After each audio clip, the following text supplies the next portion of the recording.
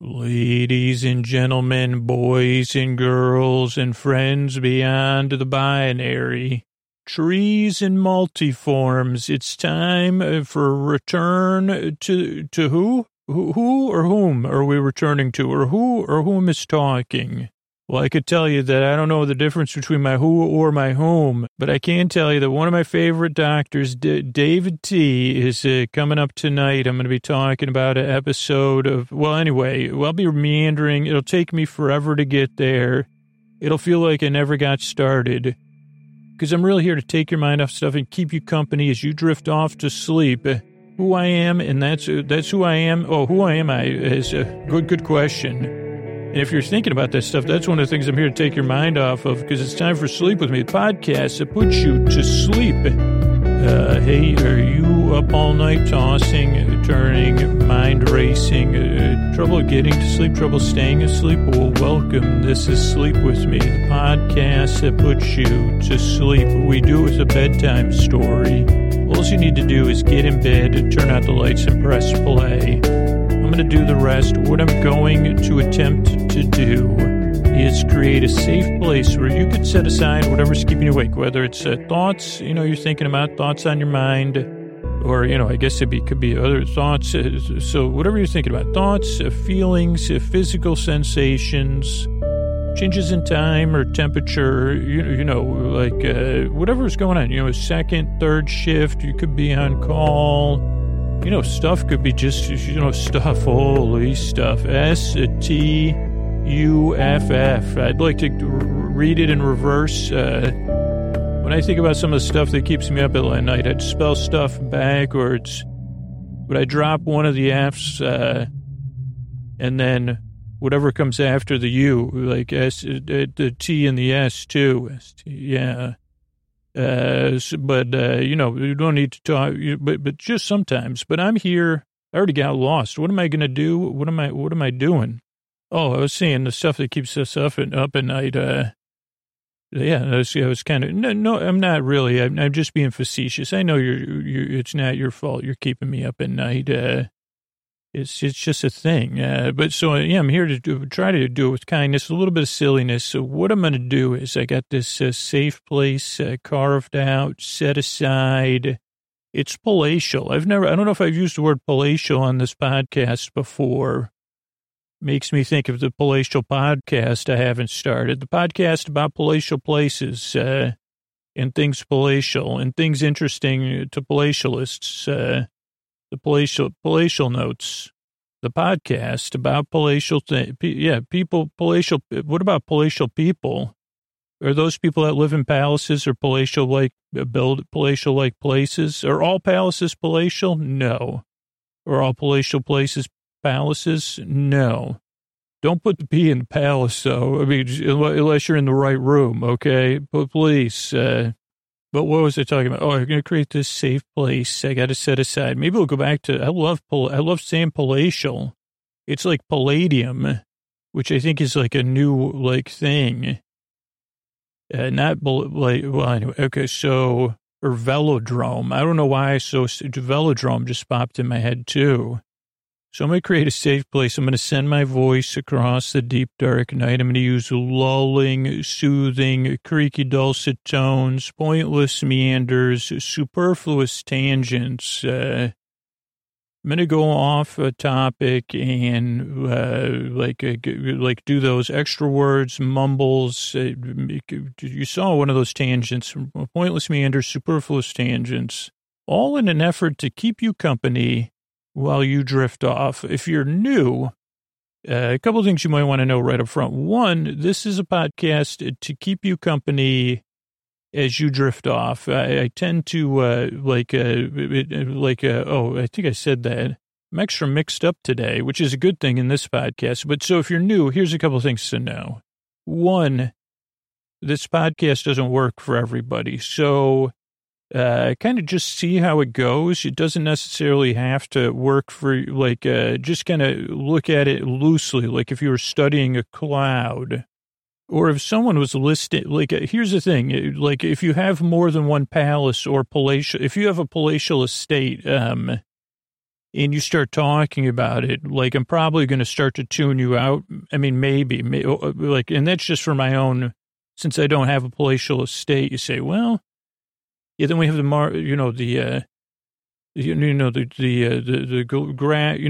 picnic area. Then we have the picnic zone. Then we have the water play area. Then the water park. And I say, sorry, you have a water park at your palatial estate? Well, it wouldn't be palatial, would it, Then we have the water gardens, which are really nice. So at some point, I would probably tune you out. Or, you'd see steam coming out my ears. And I would be green with envy. I'd probably be red with envy, not green with envy. But so this podcast is very similar to that. Like, for some people, there is steam coming out their ears. Sorry about that. It's just not for everybody. But for a lot of people, you could just start to tune me out. That's what the regular listeners do. If you're new, you might be paying attention. You say, what is up with all these people that listen to this show? Because he doesn't talk about anything or get to any points. And the regular listeners would giggle along with that. And they'd say, yeah, but he doesn't. That's why we love old Scoots. So that's, so don't pay attention to the show. Barely listen to it. But I will say that most listeners say it takes 2 or 3 tries to get used to the show. So give it 2 or 3 tries and just kind of see how it goes and then see, okay, well, this kind of barely worked for me. So that's one thing to know. The next thing to know, so consume the podcast loosely. The other thing is there's a lot of podcasts to put people to sleep out there or other sleep solutions and stuff like this. This is the only podcast that's kind of here while you fall asleep. I'm here to keep you company as you drift off. I'm your bore friend, your bore bae, your bore cuz, your bore sib, your bore bestie, whatever you want to call it. And I'm just here to be at your bedside, while you fall asleep. That's it. Take your mind off of stuff. So that's two things to know. The other thing that can throw new listeners off is the structure of the show. The show is very different, and that can mix people up. So let me tell you about the structure of the show. Show starts off with a few minutes of business. That's how we keep it. Starts off with a greeting.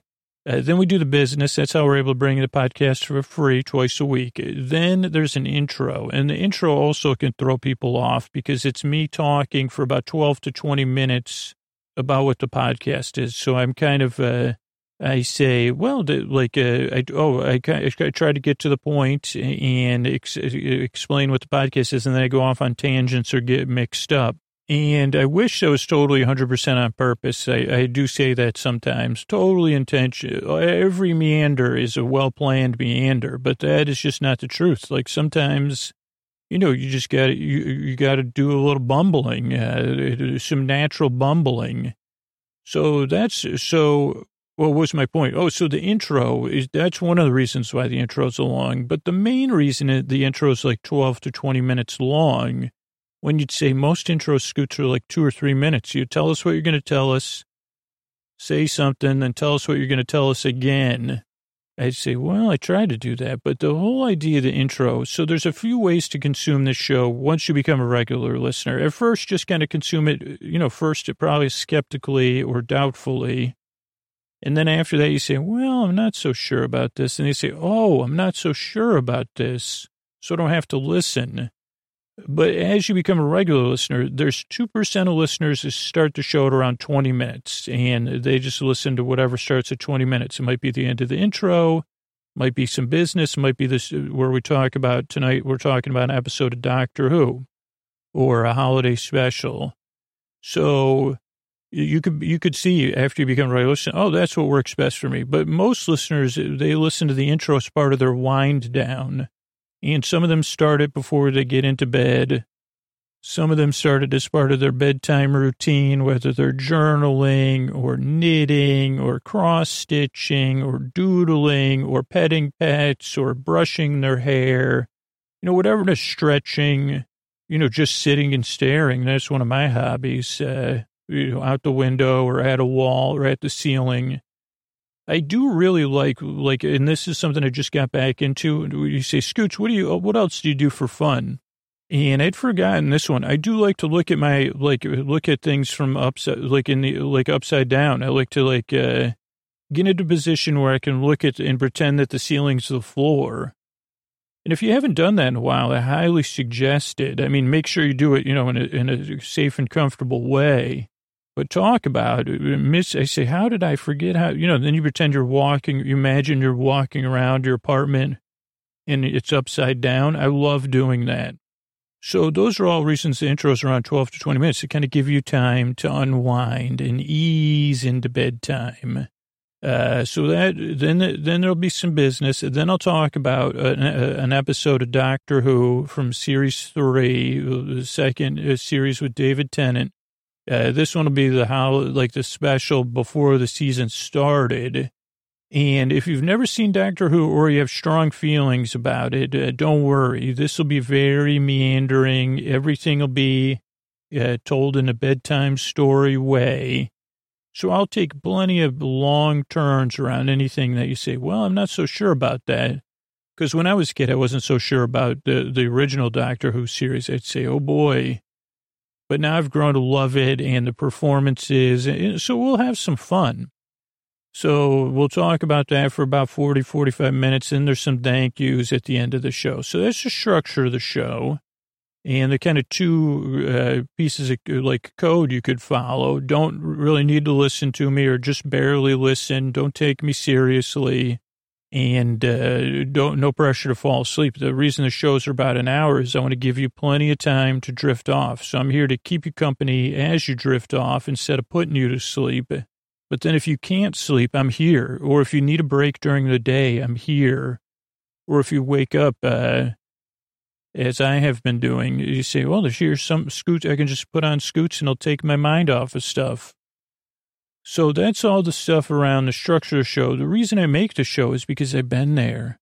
I know how it feels in the deep, dark night. I know how it feels, trouble getting to sleep, trouble staying asleep. So I know how it feels, and it's not great. And so that's one part of it. But I also truly believe you deserve a good night's sleep, and you deserve a safe place to respite. So that's why I make the show, because your world and our world will be a better place if you're rested.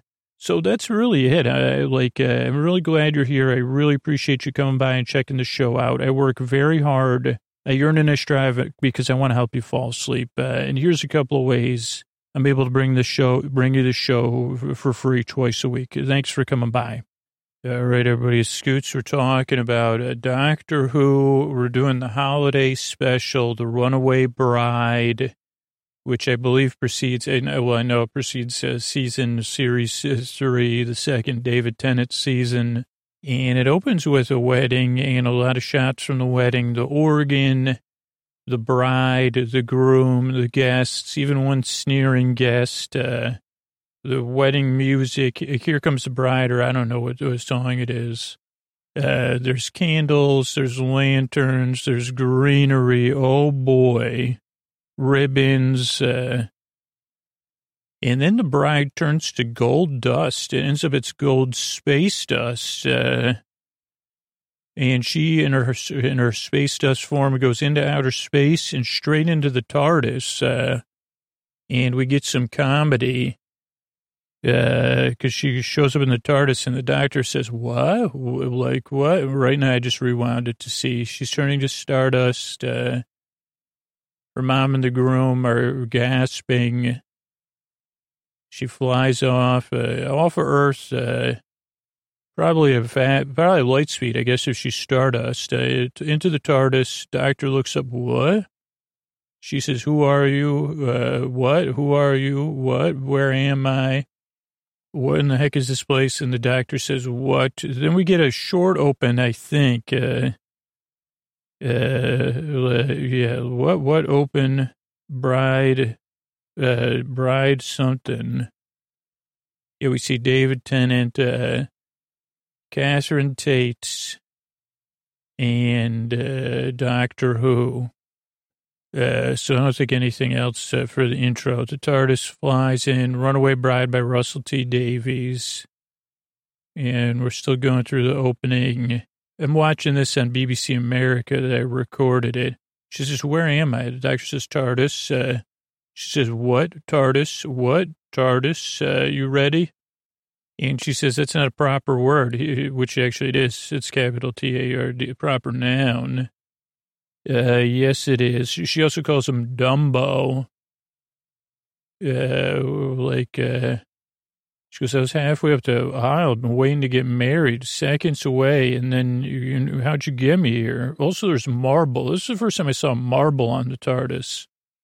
Now, I may have missed that before. Doctor's trying to calculate and fix how even she got there. She goes to leave the TARDIS, sees a space. He says, yeah, that's outer space. You're in space, outer space, or something like that. This is my spaceship, I guess. And she goes, who are you? He says, I'm the doctor. Who are you? And she says, Donna. And he goes, are you human? She goes, yeah, of course I'm human. What are you? She goes, is that optional? He goes, well, I'm not. Yeah, it is for me.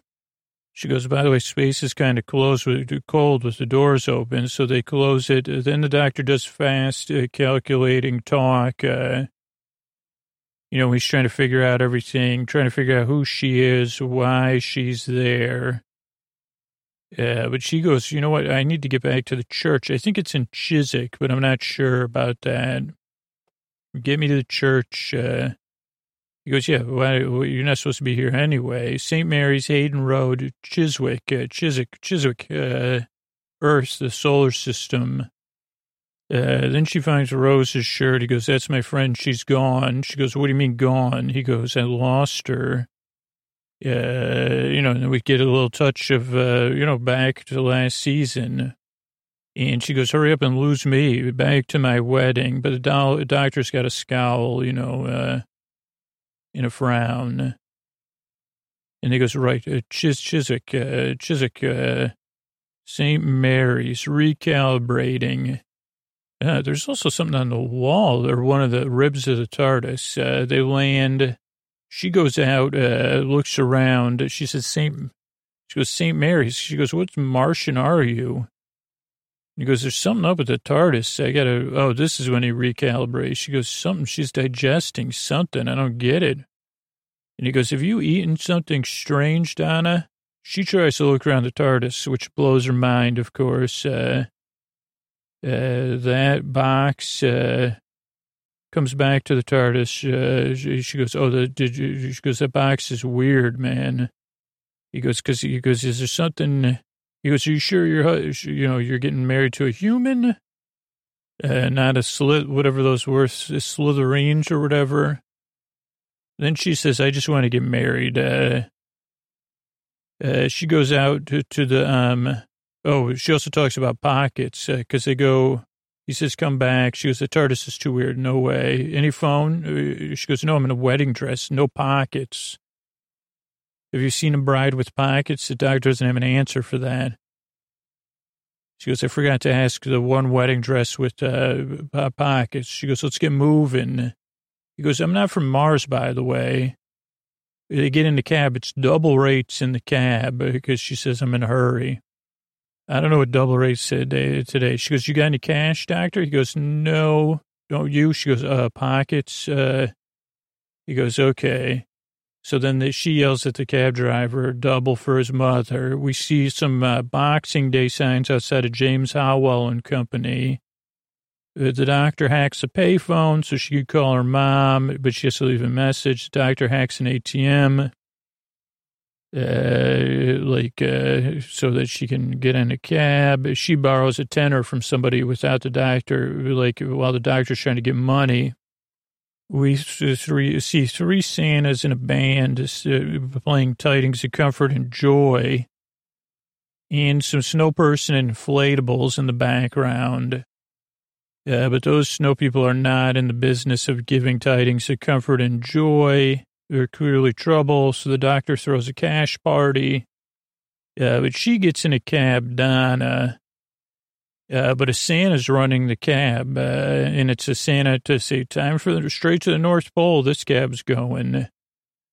So it's action TARDIS time, and this was a cool scene. I was trying to imagine myself watching this as a holiday special as a kid and thinking this would be really fun. And the doctor has her on a map. It's a Santa bot or robo form. Then we get another open tag. Then, the ad. Then we see Donna in the Santa roboform cab. And the TARDIS is flying after her in pursuit with hero music. And there's kids in the car. They see it. They love it. The doctor uses some twine to control the TARDIS while he tries to, help Donna. She doesn't want to go to the North Pole. She wants to go to her wedding. And he kind of works out a method. Then we get some James Bond music. This is when it's revealed that Santa's a robo form. And he says, if the Santa's a robo form, there's no way that it's going to take you to a wedding. It's got to be going straight to the North Pole. So Donna says, but I'm going to my wedding. So she won't go with the doctor though either. Doctor has to use his twine to speed up the TARDIS. He goes bouncing on some cars, more Bond music. He tries to cancel the robot. That doesn't work that well. Donna says, no jumping on the motorway. The doctor says, come on. The kid's in another car cheering, jump, jump, jump. And he says, you got to trust me. And then she does. And there's victory music. And the TARDIS is out.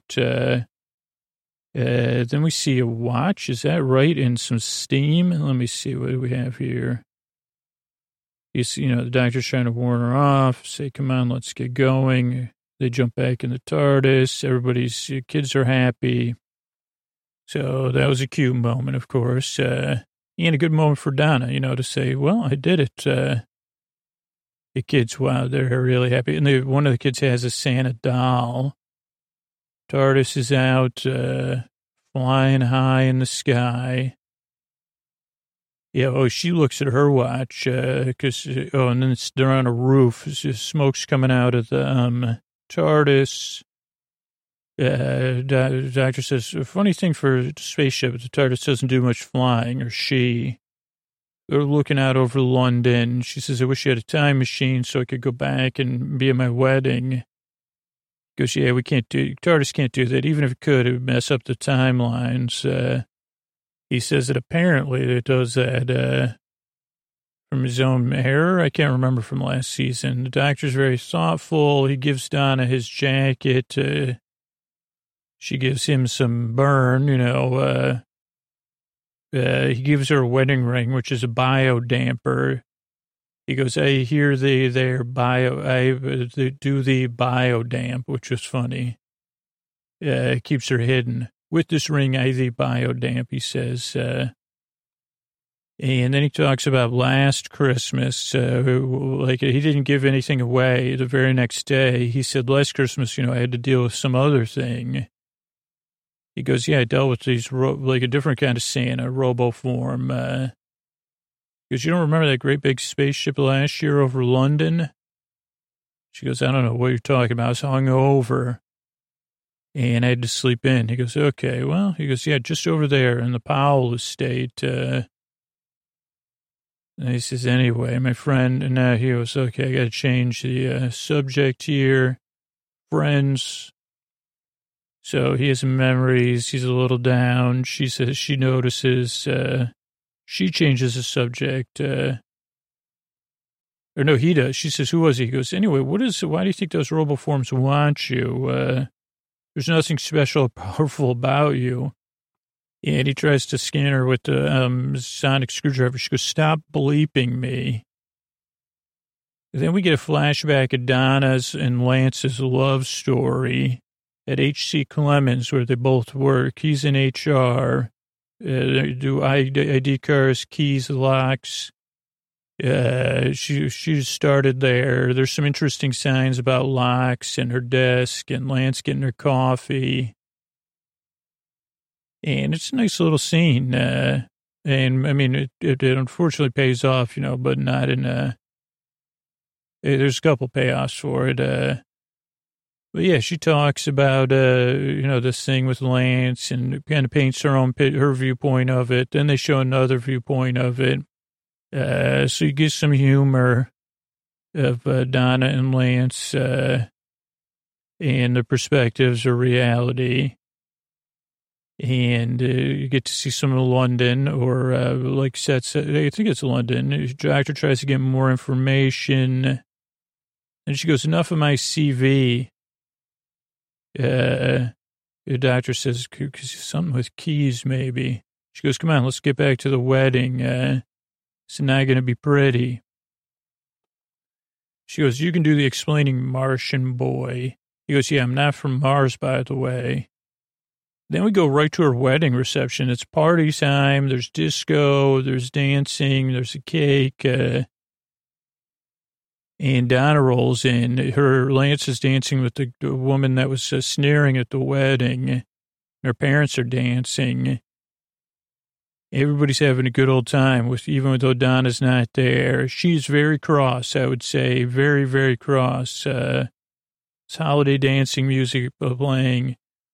She says, "What did you do? You're having the wedding reception without me?" And then everybody says, "Well, why not? It was already paid for."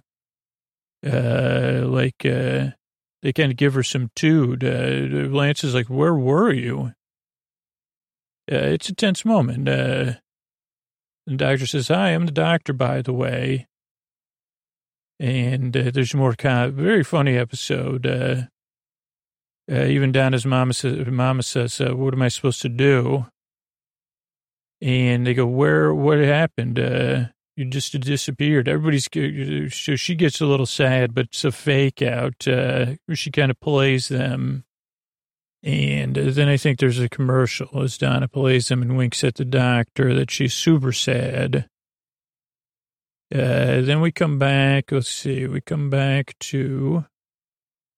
I have to fast forward through these commercials because I don't have it an ad free. I can't find it anywhere. I guess it's moving to another service, but I do have it on BBC America. So we go back to the party. It's really kicking off. Donna and Lance are dancing. Neil Hannon singing "Love Don't Roll By." Doctor borrows somebody's flip phone, looks up H.C. Clements, puts on his thinking face, goes over to the videographer. He says, "Okay, what is up with this disappearing Donna?" He sees that it's gold that she disappeared by. He says, "Well, that's impossible. That's like Huon particles, too ancient, so old, doesn't exist anymore, billions of years ago. So old, that the biodamp doesn't even work. It can't be biodamped." Then we have Action Doctor again. We see Santa bots everywhere. They're in the Manchester suite, by the way, where the wedding reception is. Santa bots are everywhere. Then one of the Santa bots pulls out a Nintendo GameCube controller. I'm pretty sure that's the one. It's a controller of a GameCube. It could be a 64, but I think it's a GameCube controller, and it's a remote control for these flying ornaments. And everybody does "Oh Dear." Some people do a cake dive. There's fun music, at least, but it's not good for the wedding because it ruins the wedding. The ornaments ruin the wedding reception. More Santas come in, but then the doctor totally plays them. He says, "Hey, by the way, don't let somebody with a sonic screwdriver get to a sonic system." And so he gives them a screwdriver sonic blast. Short circuits all the RoboForm Santas. He says, "Hey, by the way, there's 2 remote controls here." And Donna says, "Aren't you going to do anything?" Like, what? He goes, "I got to look at the big picture. Who did this? Who is that? Who's that? Who's that?" He goes, and they see the RoboForms are coming from up there in the sky. Then we see projections, and we hear a voice say, "Clever, clever, clever," kind of a cat voice. Or someone doing a cat voice. They have many screens, and they have like then it opens, or then it goes to a commercial. So a cat voice, kind of from the movie Cats. I didn't see that movie, but you've seen kind of some of what it looks like to have a celebrity dressed up as a cat. And that's what you could expect coming up here. but with wax teeth. Is that part? Yeah. Then we're at A.C. Clemens' office. Doctors are looking around. They have nice holiday decorations at H.C. Clements. It was bought up 23 years ago by Torchwood. You know Torchwood? No one knows it. Canary Wharf, Cyber People. No, Daleks. She goes, I was in Spain. He goes, you didn't see any Daleks in Spain? She goes, I was scuba diving. He goes, well, that was it for Torchwood, but H.C. Clements stayed in business. I didn't. I said, Torchwood's gone. There's also a sign, engagement is the key for business.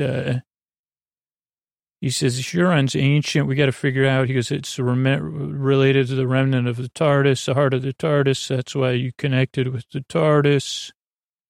Activated these things. He goes, now I'm looking at the building plans and I see that there's a sub-basement. So we'll go to see you later. She says, no chance, Martian. Lance, get inside here with me. Then we hear the cat person, they're a cat person, like they say, the bride approaches. She's my key. Then Lance, Donna, and the doctor in a sub-basement with green lighting. They ride some segways around. They have fun.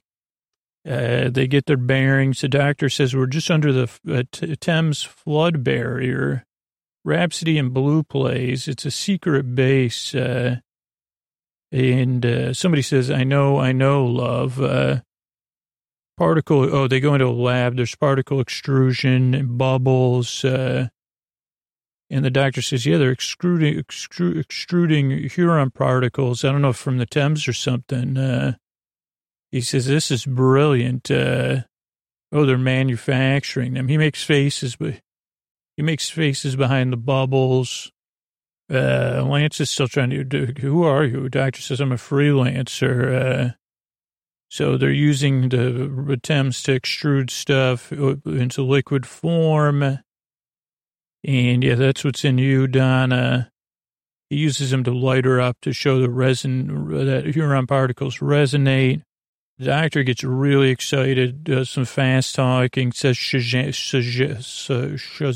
a few times. Shazam a few times. Because he says, well, geez, your wedding, you would have been all, you'd have had all these chemicals inside, endorphins, adrenaline, you're like a walking microwave. That's what makes you go Shazam. But the doctor says, don't worry, I'll reverse it. They open up lab 003, and we see Santa just roboforms in cloaks. There's a big hole in the earth built by a laser. It goes all the way to the center of the earth. The doctor's surprised by that. Then the cat is coming in through, let me get some of these, he says, geez, how far down does it go? But then they hear this voice. The doctor says, oh, well, only a doctor talks to thin air. Who are you? Come on down and see us. It says, hi, I'm a cat high in the sky on a pillow, floating over Christmas night. And the doctor goes, I'm not talking he goes, come on, kitty cat, I want to see you. Come on down. She goes, who are you to command a cat? He goes, I'm the doctor.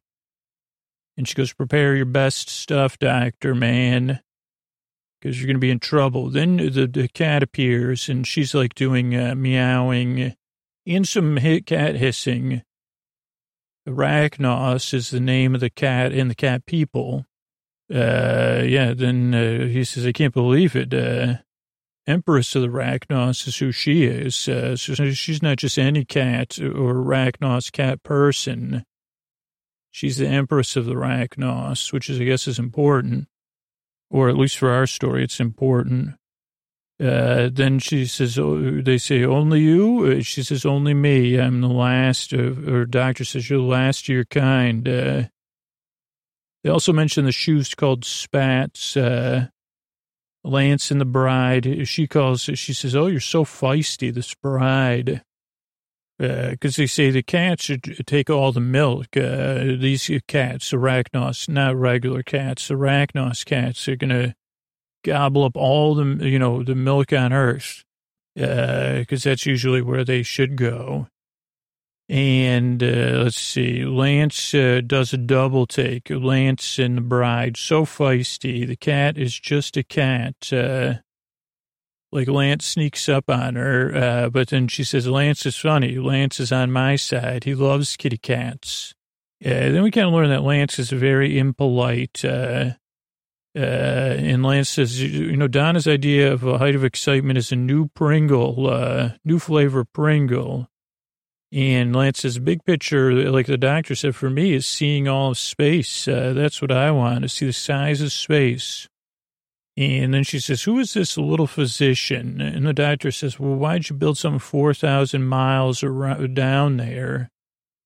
And then she says, anyway, doctor, you're toast. And the doctor starts buying some time in a very typical doctor fashion. And he says, we don't have to worry because the TARDIS doesn't need to go to us. When she's got Huron particles, TARDIS comes to her. And so they are protected by the TARDIS. The Empress is not happy. Then the doctor says, by the way, I can use this as a time machine. Molto bene. Molto bene. Donna's a little bit sad because Lance was so rude, which totally makes sense. But they go out into space 4.6 billion years ago. Sun was brand new. Earth was still dust. They needed gravity to pull everything together. And Donna says, well, this puts my wedding in perspective. The first rock, the gravity of the first rock pulled all the other rocks together. Still don't understand why. And Donna goes, well, that's why the Arachnos cat pillow is the center of the Earth. That was the first gravity rock.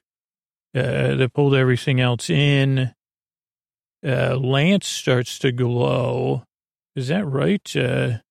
There's trouble. The TARDIS, starts to get pulled back in. Yeah, because Lance is glowing. So he pulls the TARDIS back after Earth forms around the Arachnos cat pillow. Let's see. It pulls him back. She goes, okay, she's close. The doctor and Donna, they come back, but they're in the hall. Doctor tries to do something. She says, what do you do? The doctor goes, I don't know, I'm making up as I go along. He's using a stethoscope, extrapolator or something. He goes, I've already dealt with the what do you call them, before. You're the key particles. We got to open it. Stethoscope. Donna it vanishes. She goes, chases the cat down, and we go to a commercial. Doctor opens the door, and a roboform's waiting for him, and then it cuts to a commercial. So, very interesting article. You see, okay, so the cats, these cat beings, they're not normal cats, are going to drink all the milk on Earth. So, the doctor's got to put a stop to it. I guess from the center of the Earth. Then they are back, Lance and Donna, together at last, the awful wedding. They're both got their particles flowing. I guess it has to do with the milk somehow, which wakes up the secret heart unlocks and wakes up the kitties on the pillow that'll come to drink the milk and unlock it and wake up space cats and kittens. Her ship comes down towards Earth because she says sustenance time. They're going to drink up all your milk.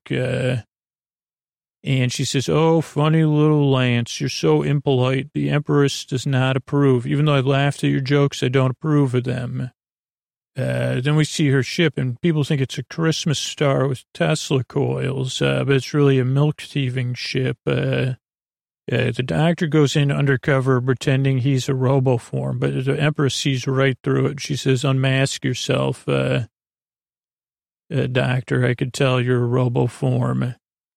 The doctor says, she says, you're so clever, you're busted. And the doctor goes, no, Donna, I got you, swing. Then there's more comedy as Donna swings on a rope.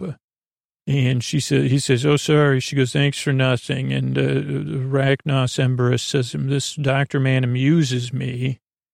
but we got to get this cat planet going. Or the doctor says, I'll give you a cat planet if you don't drink all the milk on this planet. There's beings that need milk, mammals, they call them. And he goes, take that offer. I'll get you your own cat planet. And she goes, I decline. And he goes, what happens next is on you then, your own doing. And she says, I'll show you what happens next. Meow. Kitty cat time. But then she says, with my roboforms first. And the doctor goes, guess what? And he puts them all to sleep. And Donna says, how'd you do that? He goes, pockets. He pulls out the giant GameCube remote control.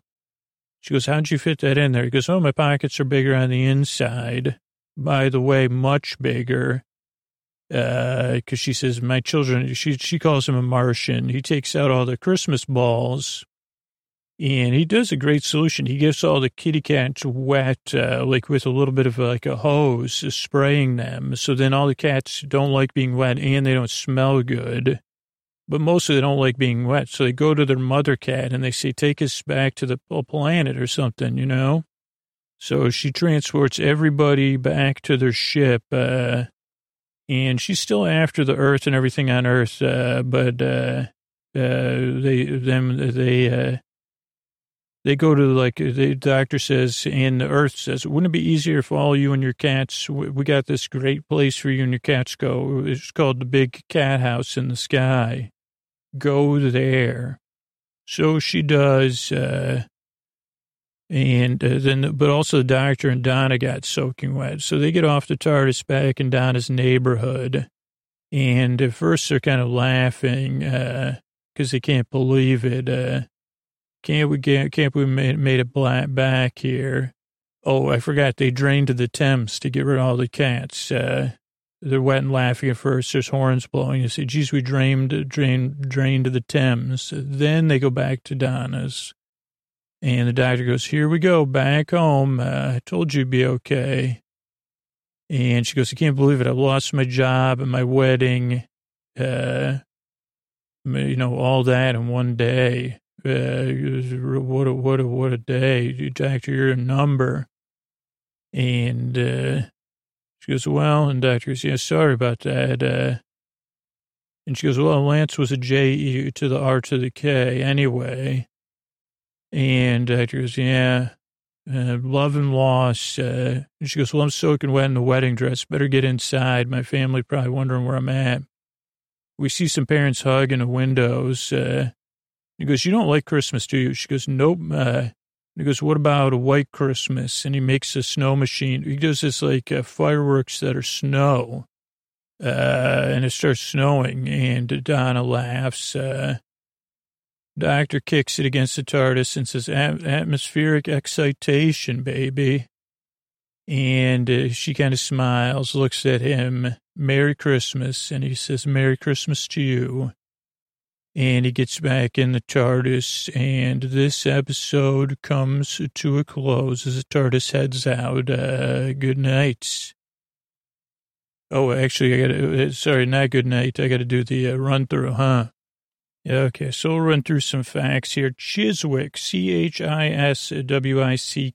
Chiswick, this pronunciation, west of London, England.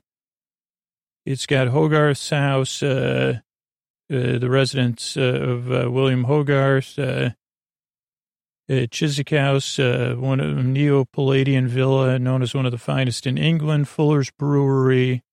It's in a meander of Thames, known for competitive and recreational rowing with rowers clubs. And the finishing post for the boat race is downstream of Chiswick Bridge. It's an ancient parish in Middlesex. Agrarian and fishing economy beside the river, had good communication with London, so it was a popular country retreat and then part of the suburban growth in the 19th and 20th century. It became a part of Greater London in 1965. Affluent Bedford Park, Grove Park, Glebe, Strand on the Green, tube stations, Chiswick Park, and Turnham Green, and Gunnersbury, local Triangle Local Nature Reserve. Let's see, it's 15 1,550 square miles, or 6,000 square kilometers or kilometers square. Let's see if we can see the population. 5.72 kilometers square. Oh, that's density. I don't understand that. I don't see a population list. So that's a little bit about it. And I'll link to the Wikipedia article. But yeah, it has a decent amount of stuff there. Yeah, right. A couple other things that came up in this episode. One was like Howell's Department Store, which is real. It's a large department store on St. Mary's Street in Cardiff, Wales. So this is a little bit different than like Doctor Who is filmed in Wales, or was. So, kind of the uses, but it's real, and they were in St. Mary's anyway. History-wise, James Howell was the son of a farmer. 1865, he opened a shop in Hayes, Cardiff, in Stewart Hall, and it was a drapery shop. Then moved to St. Mary's Street. By 1892, he had a shop that extended from Trinity Street in the east to St. Mary's in the west. The first part of the current store was built in the late 19th century, ornate facade visible on St. Mary's Street. In the 1920s, it was a neoclassical expansion. It was a unique result of this extension was that Bethany Chapel, built on the site of an earlier chapel in 1865, was absorbed into the fabric of the building, and its frontage was incorporated into the interior and is still visible in the store today. That'd be cool. It was a family-run business managed by the family of James Howell. Then in the 1900s, they formed James Howell and Company Limited. And then, they kept extending the store even into the modernism of the 1960s. They had a car showroom across Wharton Street and other businesses. And today, the store, this is all from Wikipedia, major destination, second largest department store in Wales, 150,000 square feet of selling space, went a big refurbishment, brought in new labels in 2009. In 2018, it was announced the store would close, but they were working on keeping it open in 2018. So we'll have to see. And it's been used inside and outside on Doctor Who, in Rose, and other things. So that's cool. Big part of Doctor Who for us. Okay, I'm not going to quote the lyrics from the song Last Christmas, but Last Christmas, the Doctor said in this one. So I want to talk about the Paul Feig movie, written... Emma Thompson's one of the writers, and it's based on the song inspired by the music of George Michael. It stars Emilia Clarke and Henry Golding. Talk about superstars. Michelle Yeoh's also in it, and it was released last holidays. I haven't seen it. Got mixed reviews, but those two leads, they said the chemistry between them was amazing. It was successful in the box office, and I've been told to see the movie and not learn anything more about it. So don't learn anything more about it. Trust me, I haven't seen the movie, but I trust Emilia Clarke and Henry Golding. So don't read about the movie next holiday season. Just go see it, because I didn't see it last Christmas, but this Christmas I probably will. Okay, the next person is Neil Hannon. I know sometimes it's Niall Hannon. Northern Irish singer and songwriter, was a front person of the group of the Divine Comedy, and he writes a lot of songs for television, Father Ted, The It Crowd, and he did at least one song for this Doctor Who episode, maybe more. I'm just trying to find Doctor Who, Song for 10, Love Don't Roam, that was the one in this one. Hitchhiker's Guide to the Galaxy, So Long and Thanks for All the Fish. He does sound a bit like Tom Jones in some of the songs in a good way. So that was just something I want to look up. Nintendo GameCube is up next. The Nintendo GameCube, also known as just the GameCube, is a console released in 2001. in 2002. Nintendo 6th generation, successor to the Nintendo 64, was around when PlayStation 2 and the original Xbox came out. It was the first Nintendo console to use optical discs in the mini DVD format. Couldn't play full-size DVDs or CDs. It could only be used for gaming. Was limited with online gaming. You could connect a Game Boy Advance to it via cable, which you could play, so you could do special in-game features. It used composite video cables to display the games, though it did change to digital component in 2004. It said GameCube on top. I was right about the controller, though I don't know any other previous controllers, but it does look pretty similar to the remote control the doctor had. Not identical. Reception was positive. The controller was praised. It had an extensive library, good games, but it just didn't sell well. And when I say that, I mean it still sold 21 million units, and it was discontinued when the first Wii came out. Let's see, graphic hardware design, ArtX, let's see, development, ATI. Just seeing what else we got. Discontinued. There's a lot in this Wikipedia article. Storage, 2 memory card ports for saving games. Learned from like its other controllers, what worked and what didn't work. But it went from Nintendo 64's 3-handled controller design back to a 2-handled handlebar design. So maybe it was more like the Nintendo 64 controller. Let's see. It had innovative first-party games, including for Super Mario and Zelda. The first Animal Crossing was on here. Metroid Prime, Legend of Zelda, The Wind Walker, Super Mario Sunshine, and Super Smash Bros. Melee. Also a re-release of Luigi's Mansion, which Nick Weiger loves that game, I think. Or at least he used to talk about it a lot. So that's a little bit about a Nintendo GameCube.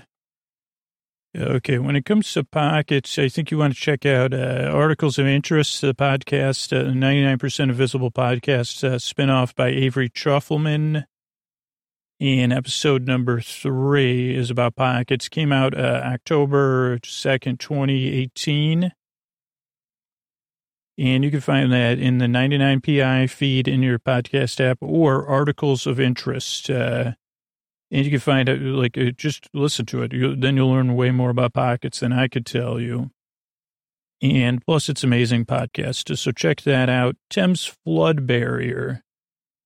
The Thames Flood Barrier is a movable barrier system designed to prevent the floodplain of most of Greater London from being flooded by tides and storm surges from the North Sea.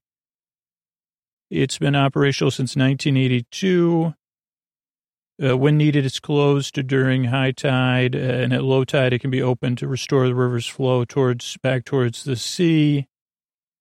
Built approximately 1.9 miles due east of the Isle of Dogs. Its northern bank is in the Silvertown area of Newham and New Charlton and Greenwich. They've been dealing with flooding since Roman times. In 54, they tried to figure out how to avoid it. And they recommended it as an alternative to raising the banks. Erecting a structure across the Thames that could be closed should be investigated. A large number of designs were put forward, including a viaduct with gates or something, flap gates lying on the riverbed that could be floated up by compressed air, which we've talked about on other shows before. Then 66, they took a look at it again, tried to figure out the costs and what could be built. But they said we got to do something to protect, to protect London from a storm surge, especially something north of Scotland and the spring tide. So the concept of the rising sector gates was designed in 69. rotating cylinders based on the taps on a gas, like a gas cooker, like your stove things. It was designed, they tested out the hydraulics, and then they passed the Thames Barrier and Flood Prevention Act to authorize construction in the 70s. And they started work in 1974, 2 phases, Southern Piers first, and then the Northern Piers. There was a lot of work. Predictions for operations. It's really cool. A really cool piece of design. Future was it's supposed to last till 2030, but probably didn't know about it. By mid 2000s, it was being used 6 to 7 times a year. But even more than that, depending on the year. But they're looking at trying to do something to supersede it. That's interesting, very interesting. And it appears in a lot of different fiction and entertainment. Now, the doctor says Shazam in this episode. There was a movie, Shazam, that came out recently, but there's also a TV show that I saw some reruns of. I just barely remember it. I more remember Shazam. It was a live-action TV show based on the superhero Captain Marvel, also known as Shazam. It starred Michael Gray as Billy Batson, a teenage boy who could be turned into Captain Marvel. 2 different actors played it when you would say Shazam. They traveled the country with a mentor in a Dodge motorhome looking to help people. So it's kind of procedural. Ran from 1974 to 1976 on CBS's Saturday morning lineup. I wonder when it was broadcast history. It was reruns up until 1980, and then it was on TV Land in the 2000s. Interesting. I don't think I've seen it since I don't even remember, but I don't know. I just wanted to look it up. And finally, let's learn about Spats. I know there's a place in Berkeley called Spats, but I wanted to look at this up. Spats was footwear that was worn by a character in the show, a shortening of spatter dashes or spatter guards, a classic footwear accessory for outdoor wear covering the instep and the ankle. Spats are distinct from gaiters, which are worn over the trouser and leg as well as the shoe. Spats were worn by men and less commonly women in the 19th and 20th century. They fell out of frequent use in the 20s. They were made from cloth or gray or brown felt and button around the ankles. Their intended practical purpose was to protect the shoes and socks from mud or rain, but were also stylish at some point. Increased formality may have been the reason.